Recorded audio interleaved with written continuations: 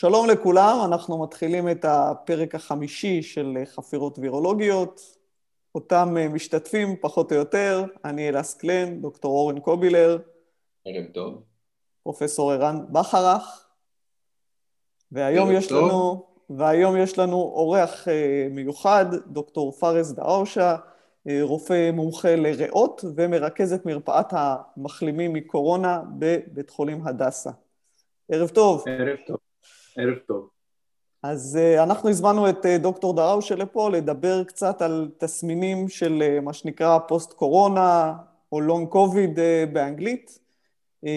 אתה רוצה לתת לנו, בוא נתחיל, אתה רוצה לתת לנו איזושהי הגדרה של מה שנקרא לונג קוביד או פוסט קורונה? כן, אז האמת שההגדרה עדיין לא כל כך מושרשת בצורה טובה בעולם המדעי.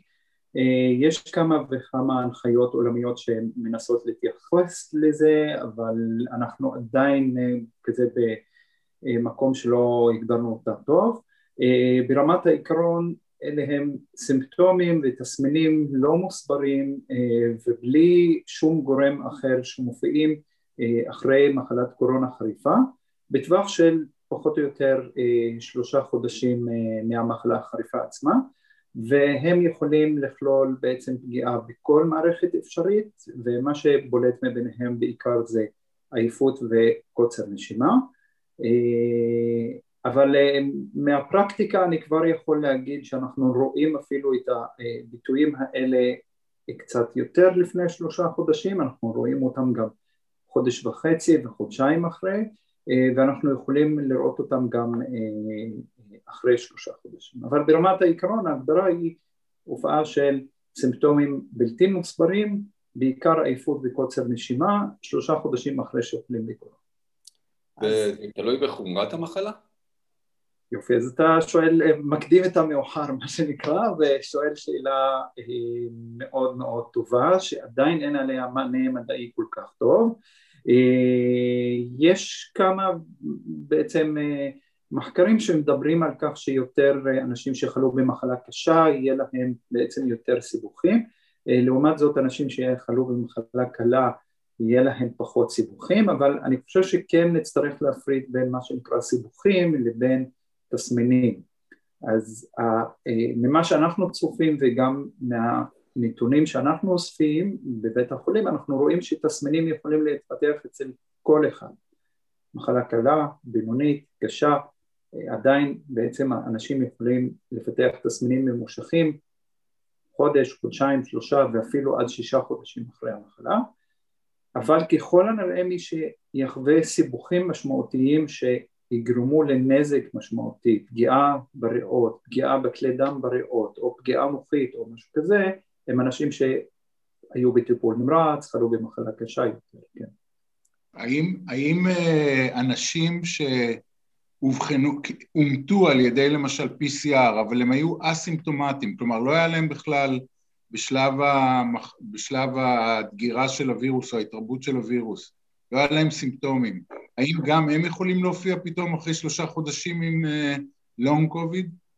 כן, אז ראיתי כמה כאלו, הם מעטים, הם לא הרוב, אבל בהחלט יש אנשים שהייתה להם מחלה סופר סופר קלה, אולי קצת חולשה ליום אחד ונבדקו והיו חיוביים, ובכל זאת והרגישו טוב, ואחרי 3 חודשים או חודשיים הם מופיעים במרפאה ויש להם תלונות על עייפות מתמשכת, על חוסר תפקוד ועוד דברים אחרים שתכף נדבר עליהם. יש, כאילו, עייפות היא בעיקר מדד לא אובייקטיבי.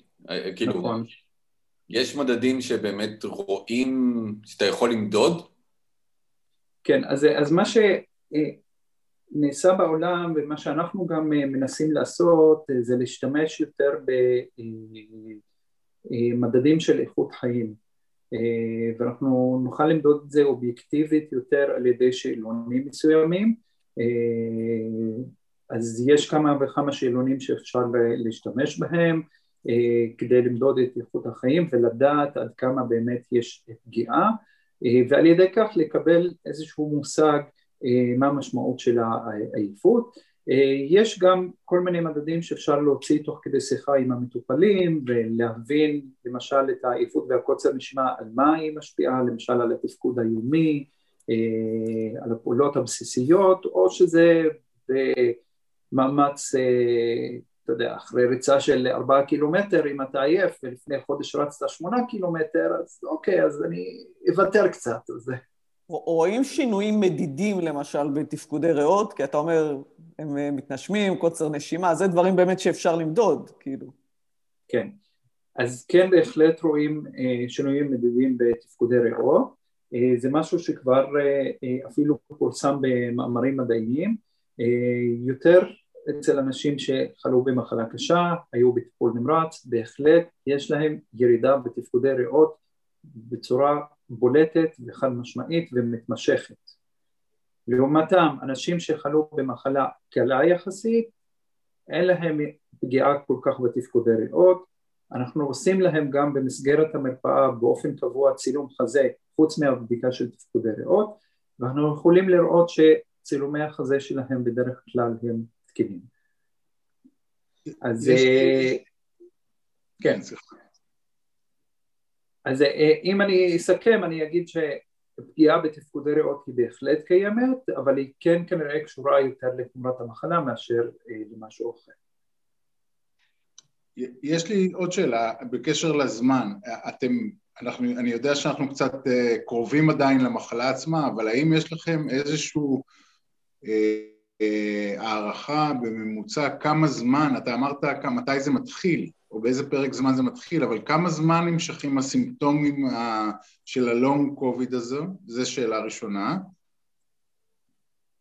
אוקיי, אז מרוב התצפיות שנעשו עד עכשיו, וגם ממה שאנחנו רואים, ומה ששמעתי מעמיתים אחרים בבתי חולים אחרים, אנחנו רואים שהתסמינים נמשכים ברוב המקרים בטווח של בין 3 עד 6 חודשים. ואחרי זה רובם משתפרים, רובם, לא כולם, רובם. יש אנשים שעדיין יופיעו ויגיעו עוד פעם ועוד פעם, גם אחרי תקופה של 7, 8, 9 חודשים. בעיקר אנחנו מדברים על דברים ופגיעות שהן, יש סיכוי שיהפכו לבלתי הפיכות, כמו למשל בעיקר איבוד תחושת טעם, איבוד תחושת ריח, או בוא לא נגיד איבוד לחלוטין, אבל יש להם הפרעה בתחושת הטעם, הפרעה מסוימת בתחושת הריח. זה דברים שמכיוון שהפגיעה היא פגיעה עצבית, הפגיעה היא בעצם נוצרת על ידי כך שהווירוס עושה דלקת מסביב לעצב, והוא הורס את המעטפת של העצב שאחראי על תחושת הטעם והריח, אז יכול להיות שאנחנו נראה פגיעה שהיא בלתי הפיכה לזמן מסוים. זאת אומרת לפרק זמן של חצי שנה ויותר. עייפות ותשישות זה משהו שהרושם שלי, אבל שוב זה הרושם האישי שלי כרופא מטפל ולא מבוסס מדעית, זה שאנשים לומדים להתמודד עם זה, זה אחד, אוקיי? והם משקיעים יותר ויותר מאמץ לנסות ולהתגבר על זה, ורובם מצליח. עכשיו, השאלה אם זה נמשך מעבר לזה, מעבר לחצי שנה, יש, אבל מעט מאוד אנשים. על כמה אנחנו מדברים בכלל? כמה אחוזים נגיד מהחולים? יופי, שאלה יפה, אין עדיין מידע מבוסס כל כך, אבל באנגליה עשו מיזם מאוד יפה, שבו בעצם הם פיתחו אפליקציה, ובאפליקציה אתה יכול להוריד אותה ולדווח על הסימפטומים או על התסמינים שהיו לך במחלה החריפה או אחרי המחלה החריפה, וזה בשיתוף פעולה יחד עם הלשכה הסטטיסטית המרכזית של אנגליה. אז למעשה הם יצרו מאגר מאוד גדול, והערכה פחות או יותר מסקר של משהו כמו 500,000 אנשים, שבערך בין 10 עד 20% מפתחים תסמינים של לונג קוביד או פוסט קוביד. בואו לא נזכור שזה לא כולל את האנשים שלא משתמשים באפליקציה, קרי אנשים שנמצאים בטיפול נמרץ, אנשים שהלכו לבית אבות, אנשים שחלו אבל אין מי שימלא להם באפליקציה וכך הלאה. אז אני חושב שההראות היא אפילו יותר, אבל אלה המספרים הרשמיים פחות או יותר. וזה מביא אותי גם השאלה של אורן וגם לשאלה שרציתי לשאול מקודם, בכל אופן, בתור גם רופא ריאות, אתה יודע שאתה נתקלת בוודאי בעבר גם בנגיד אינפקציות ויראליות אחרות, דוגמת שפעת, או נגיפי הרפס, כמו EBV ו-CMV, שאורן גם מומחה בהם, וגם לגביהם יש דיווחים על כל מיני, למשל פטיג סינדרום, שזה סינדרום של עייפות אחרי המחלה. האם אתה חושב שזה דומה, שונה, גם באחוזים, גם במדדים? אז באחוזים אני לא יודע להגיד, אנחנו לא רואים הרבה אחרי וירוסים אחרים, בין אם זה שפעת, הרפס, וירוס ה-EBV, שידוע כמחלת הנשיקה לכולם, וכך הלאה. יש באמת עייפות מתמשכת אחרי הווירוסים האלה, יש לפעמים נזקים ריאתיים קבועים, אבל אנחנו לא רואים הרבה. אני חושב שמה שמבדיל את וירוס הקורונה, ה-COVID-19, זה שני דברים. אחד, הייחודיות שלו במנגנון שלו בפגיעה בכלי דם, מה שפחות מתואר עם וירוסים אחרים כמו שפעת למשל, אוקיי? אז תהליך הפגיעה בכלי דם, הן בכלי דם הקטנים שנמצאים בתוך הריאות, והם בכלי דם הגדולים ויצירת קרישים בתוך הריאות, אוקיי? אז זה יכול לסבך את העניינים יותר. דבר שני, אני לא חושב לא יודע, לא רוצה להגיד במאה השנה האחרונה, אולי כן, האנושות התמודדה עם כמות מסיבית כזאת של תחלואה, ולכן יש יותר סיכוי שאנחנו נראה עוד ועוד ועוד אנשים שפשוט באים עם אותן תחלואות.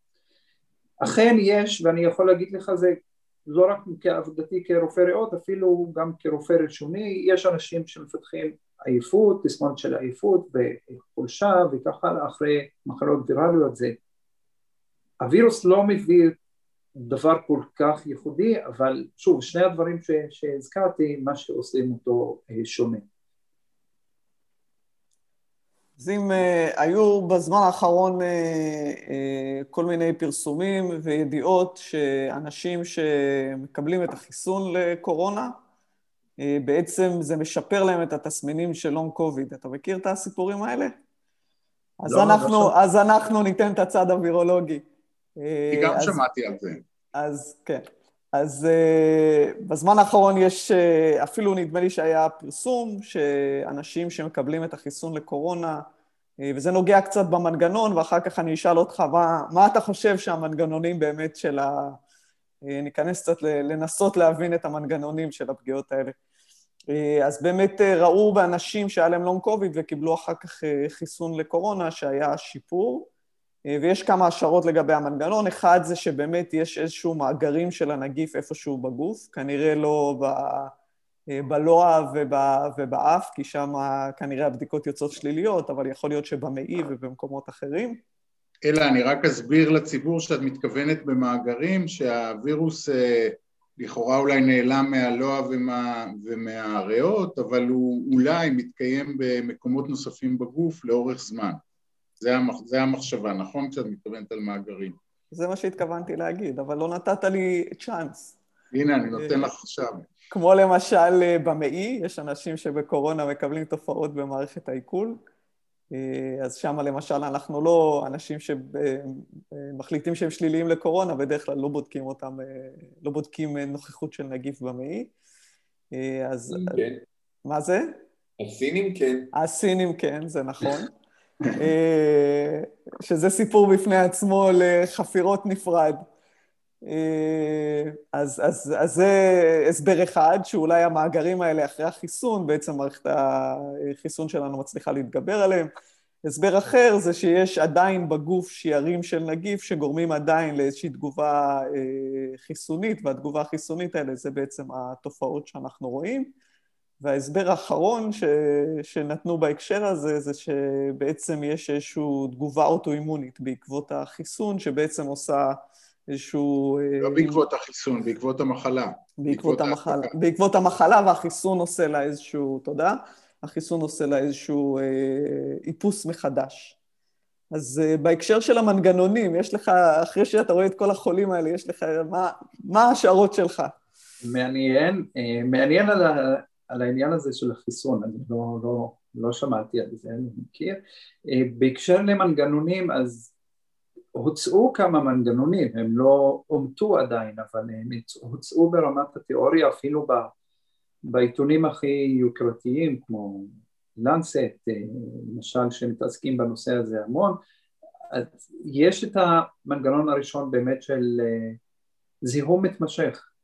אוקיי, אנשים שלא מצליחים להתפטר מהווירוס לחלוטין, הווירוס קיים, הבדיקות לא תופסות אותו בלוע או באף, אבל הוא קיים בתוך הריאות, בתוך המעי כנראה, כל כך הרבה אתר שיודע לאגור בעצם מזהמים לאורך זמן.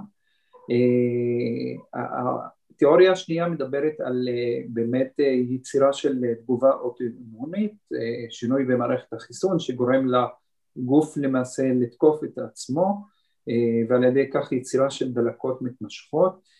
הבעיה עם התיאוריה הזאת זה שבדרך כלל כפי שאנחנו מכירים במחלות אוטואימוניות יש מדדי דלקת בבדיקות דם, יש ביטויים של דלקת בצורה קלינית כמו נפיחות ועודם באיברים מסוימים וכך הלאה, או למשל אני מצפה לראות פגיעה של דלקת ריאות שהיא לא זיהומית, אבל אנחנו לא רואים כל כך את הדברים האלו. לרוב האנשים האלו באים עם בדיקות דם תקינות, צילום חזה סביר, כך שאנחנו לא רואים את זה. יש תיאוריה שלישית של שינוי במערכת החיסון, יצירה של מודיפיקציה מה שנקרא, שעליה פחות הורחב, והתיאוריה האחרונה היא שהיא כנראה אחת התיאוריות העיקריות, והנה הפגיעה בכלי דם. הווירוס עצמו נמצא למעשה, אם נסתכל על מידע שמגיע מניתוח של גופות של אנשים, אז הווירוס נמצא למעשה בתוך האיברים, והוא עדיין קיים שם ויוצר תגובה דלקתית די משמעותית, בלב, בריאות, בכליות, במעיים, במוח, במקומות אחרים גם כן.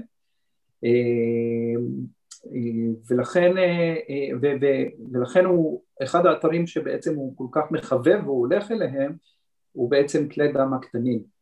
עכשיו בריאות, פגיעה בכלי דם מאוד מאוד קטנים, היא בעצם בלתי נראית בבדיקות, לא בצילום חזה, לא ב-CT ולא בתפקודי ריאה, אבל האנשים ממש מתלוננים על קוצר נשימה. וזה מוכר לנו בעצם ממצבים אחרים שיוצרים קרישים בתוך הריאה, ולא רואים אותם בבדיקת CT, אבל רואים אותם בבדיקות אחרות, ואז יש באמת ביטוי של קוצר נשימה, עייפות, חוסר יכולת לעשות מאמצים וככה. אז אלה פחות או יותר המנגנונים שאני חושב שיש בהם היגיון. אני צריך לציין שחלק רב מהחולים, במיוחד שחלו במחלה בינונית וקשה, נשארים, כאלה שנשארים יותר עם נזק ולא רק מפתחים תסמינים, הם אנשים שנראה בבדיקת צילום חזה ובסיטי שלהם, דלקת ריאות, מתמשכת, שלא חולפת, ואז הטיפול, הרבה פעמים שאנחנו מציעים הוא טיפול בסטרואידים, תרופה שהיא מדכאת את מערכת החיסון, וזה עובד. כלומר, מזה אתה מסיק שבעצם הבעיה היא פעילות יתר של מערכת החיסון. בחלק מהמקרים, לא בכולם. אני עוד לא היה לי מספיק ניסיון, חולים, כמות של חולים. לא, עוד לא היה לי מספיק,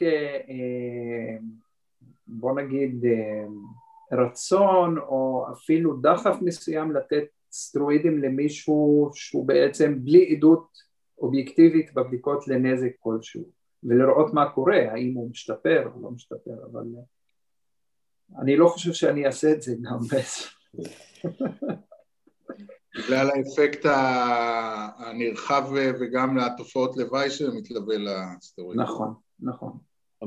שאלה רגע, קצת בהקשר, היה דיווח השבוע על חולה קורונה שעבר השתלת ריאות. כמה מהמחלימים אתה חושב זקוקים, או נשארו עם נזק ריאתי כזה שיצטרכו בעתיד השתלת ריאות?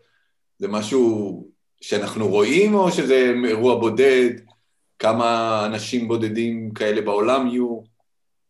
אז תראה, אני קצת ארחיב פה כדי לענות על השאלה, אוקיי? אז אם חוזרים לווירוסים דומים, דוגמת הסארס והמרס, וירוסים שהם מאותה משפחה, עושים פחות או יותר את אותה מחלה וכך הלאה, אז כשעקבו אחרי האנשים שפיתחו נזק ריאתי למשך 15-20 שנה, אוקיי? ראו שבערך בין 15-20% מהם יש נזק ריאתי ופגיעה ריאתית שיוצרת אפילו צלקות בריאות במהלך השנה הראשונה.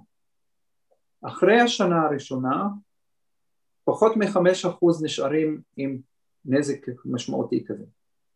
וצריך לזכור שאלה מרוב הם אוכלוסייה מצומצמת של חולים. לרוב אלה ששכבו בטיפול נמרץ, היו מונשמים המון זמן, פיתחו דלקת ריאות קשה וככה.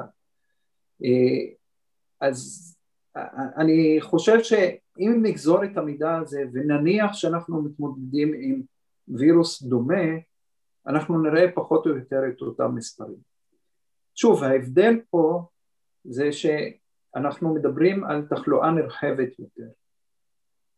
עכשיו, צריך להבין שאותו חולה כזה שהושתל, הוא בעצם הושתל בגלל מחלה חריפה ולא בגלל אפקטים של פוסט קוביד וככה. עד עכשיו מה שראינו וגם מהסדרה הגדולה ביותר שפורסמה מסין, שכללה 1,700 חולים ועקבה אחריהם במשך 6 חודשים, אז מאות האנשים בעצם יזדקקו להתערבות כל כך אגרסיבית כגון השתלת ריאות. מעט מאוד. טוב לדעת. בהקשר של מה שדיברת קודם על המנגנונים שאתה חושב שיש קרישים בדרכי בריאות, בכלי הדם הקטנים בריאות, אז יש היגיון למשל לתת נוגדי קרישה? כי בסך הכל יש המון היגיון, נכון. גם בלונג קוביד כאילו... יש המון היגיון לדעתי, וזאת לא דעתי רק בלבד, זאת גם דעה ששמעתי אותה בכנסים שאני השתתפתי בהם בשנה האחרונה. למשל, אני אתן דוגמה, בגרמניה נוטים יותר להמשיך את הנוגדי קרישה למשך 3 חודשים, במיוחד לאנשים ששוחררו מטיפול נמרץ וכך הלאה, ולא לתקופה קצרה. אנחנו בארץ נותנים בערך בין שבוע לשבועיים אחרי השחרור, ולא מעבר. אני חושב שכן יש בזה היגיון, אבל זה צריך להיות תלוי הערכה ספציפית של המטופל עצמו, של דרגת המחלה שלו, ובנוסף גם כן של מדדים של קרישה בבדיקות דם שאנחנו בודקים ונעזרים בהם כדי לדעת האם להאריך את הטיפול או לא. אני אציין שיש כמה חולים שנתקלתי בהם, שקיבלו נוגדי קרישה באשפוז, השתחררו מבית חולים, המשיכו את זה לשבוע, ואז הם הגיעו חודש אחרי לחדר מיון, עם אירוע של קריש ברגל, אירוע של קריש בתוך הריאה, תסחיף ריאתי וכך הלאה. וכמובן זה מצב שהוא בעצם לא קל לטיפול, וגם לא נעים לאף אחד, לא לרופאים, וגם לא, בהחלט לא למטופלים. אז אני חושב שכן יש היגיון מסוים, רק שכרגע אין לנו מספיק בסיס, ואין לנו מספיק מדע בשביל לתמוך בזה, ולהאריך את משך הטיפול מעבר למה שאנחנו נותנים כרגע. אז היום כשמגיע אליך חולה, נגיד 3 חודשים אחרי המחלה, מתלונן על קוצר נשימה, עייפות ופוישת העם, לצורך העניין, נגיד, חולה. יש לך מה להציע לו? סטרואידים? זה הטיפול שאתה מציע לו? או אתה לא מציע לו כלום? לא, אני לא מציע סטרואידים, שלא... לא, אני שואל אותי, לא מציע סטרואידים בינתיים. מה שאנחנו עושים בפועל, אנחנו... אז קודם כל יש הנחיות של איגוד הריאות הבריטי, שאנחנו די עוקבים אחריהם. קודם כל ההנחיות וגם הניסיון שלנו מראה לפני שאנחנו מחליטים מה עושים, אנחנו צריכים לעשות הערכה, אוקיי?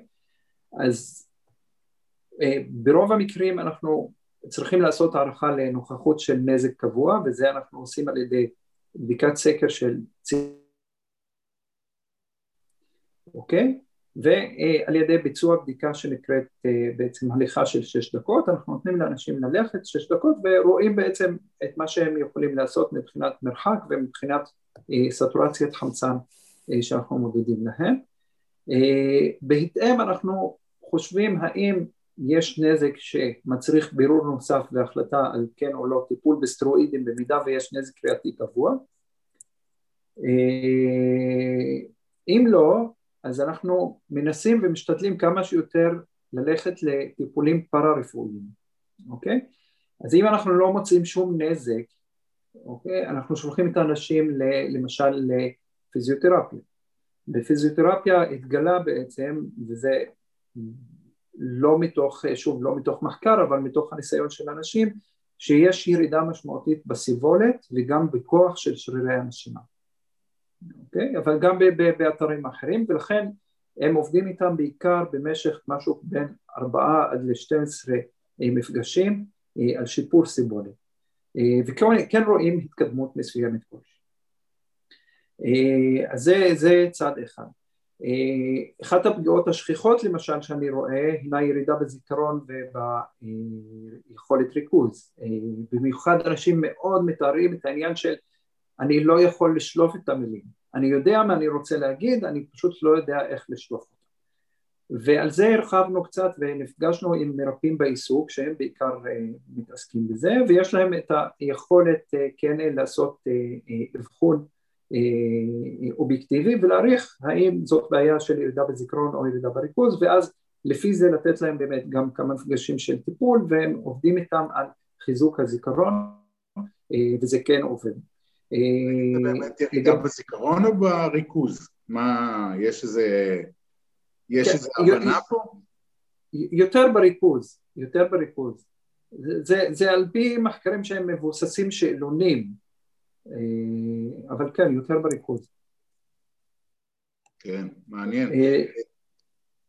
כן, רק רציתי לשאול אותך שוב פעם, לחזור קצת רגע אחורה, מה שאתה תיארת בקשר לנזק בכלי דם קטנים, אתם חושבים שזה כתוצאה, האם יש עדויות לזה שהווירוס פשוט התרבה שם והרס אותם, או שזה תופעה, נקרא לזה צדדית של התגובה החיסונית לווירוס שהייתה במקום אחד, ואחר כך פגעה גם בכלי הדם במקום אחר?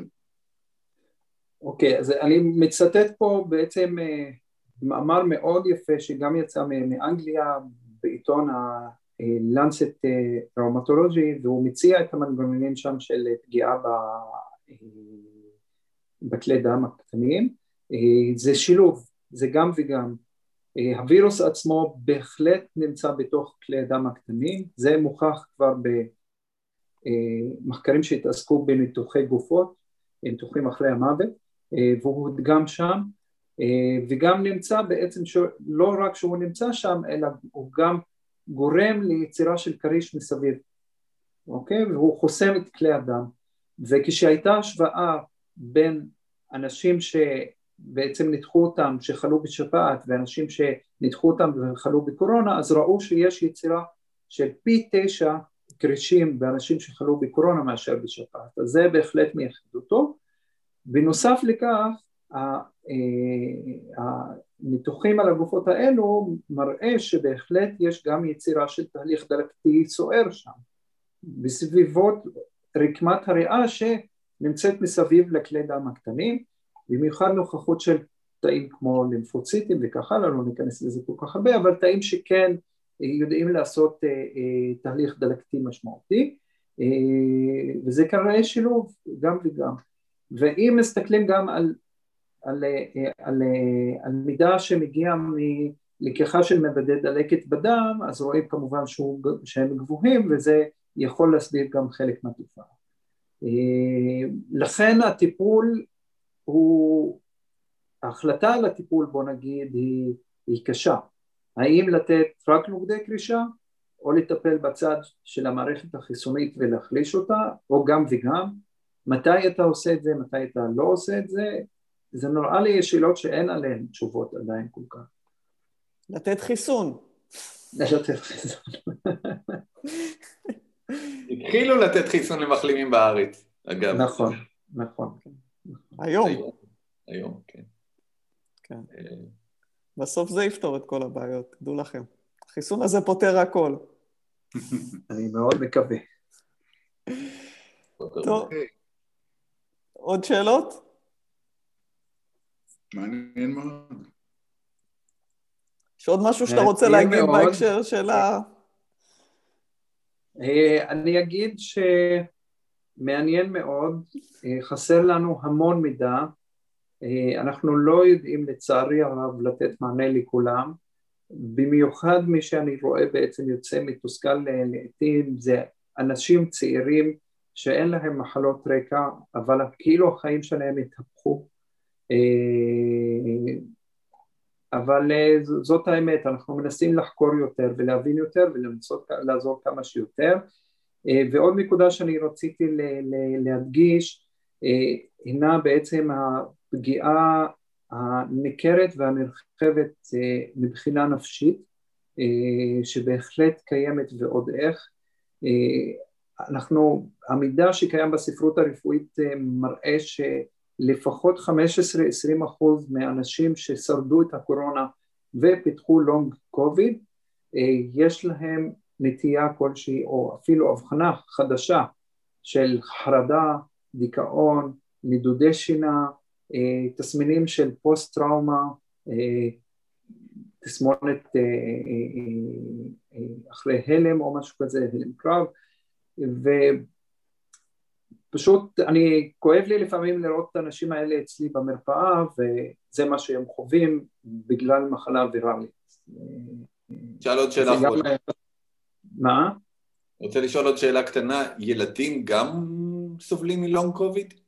אז אני לא מתעסק, אישית לא מתעסק בילדים, אני לא רואה ילדים, לא מטפל בהם, אבל משיחות שלי עם רופאי ריאות ילדים, וגם משיחה משותפת שהייתה לנו על לונג קוביד, הם רואים בהחלט תופעות מסוימות, אמנם פחות ממה שרואים במבוגרים, מה שכן רואים בילדים זה תסמונת דלקתית נרחבת, פוימס, מי שכבר מכיר כמובן, שיוצרת דלקת מאוד נרחבת בגוף ובהחלט יכולה להיות גם מסוכנת. באחוז, אנחנו נדגיש שזה באחוז קטן מאוד מהילדים נכון, שחולים בקורונה, נכון. שגם ככה המספר שלהם הוא לא גדול. נכון, אז, נכון. בינתיים. בינתיים. אורן, אנחנו אוהבים את האופטימיות שלך. עוד מישהו שאלות? אז אנחנו נעלה את סלייד הסיכום שלנו. דוקטור דרוואשה, תודה רבה שהיית איתנו. תודה רבה, היה מאוד מעניין. בשמחה, תודה לכם, בשמחה, היה לי מאוד כיף ושיחה מעניינת, ואני מקווה שכולם ירוויחו מזה. אז זה היה הפרק החמישי של חפירות וירולוגיות. אם יש לכם שאלות ותגובות, אתם מוזמנים לכתוב לנו לחפירות-וירולוגיות@gmail.com, ואנחנו נתראה בשבוע הבא.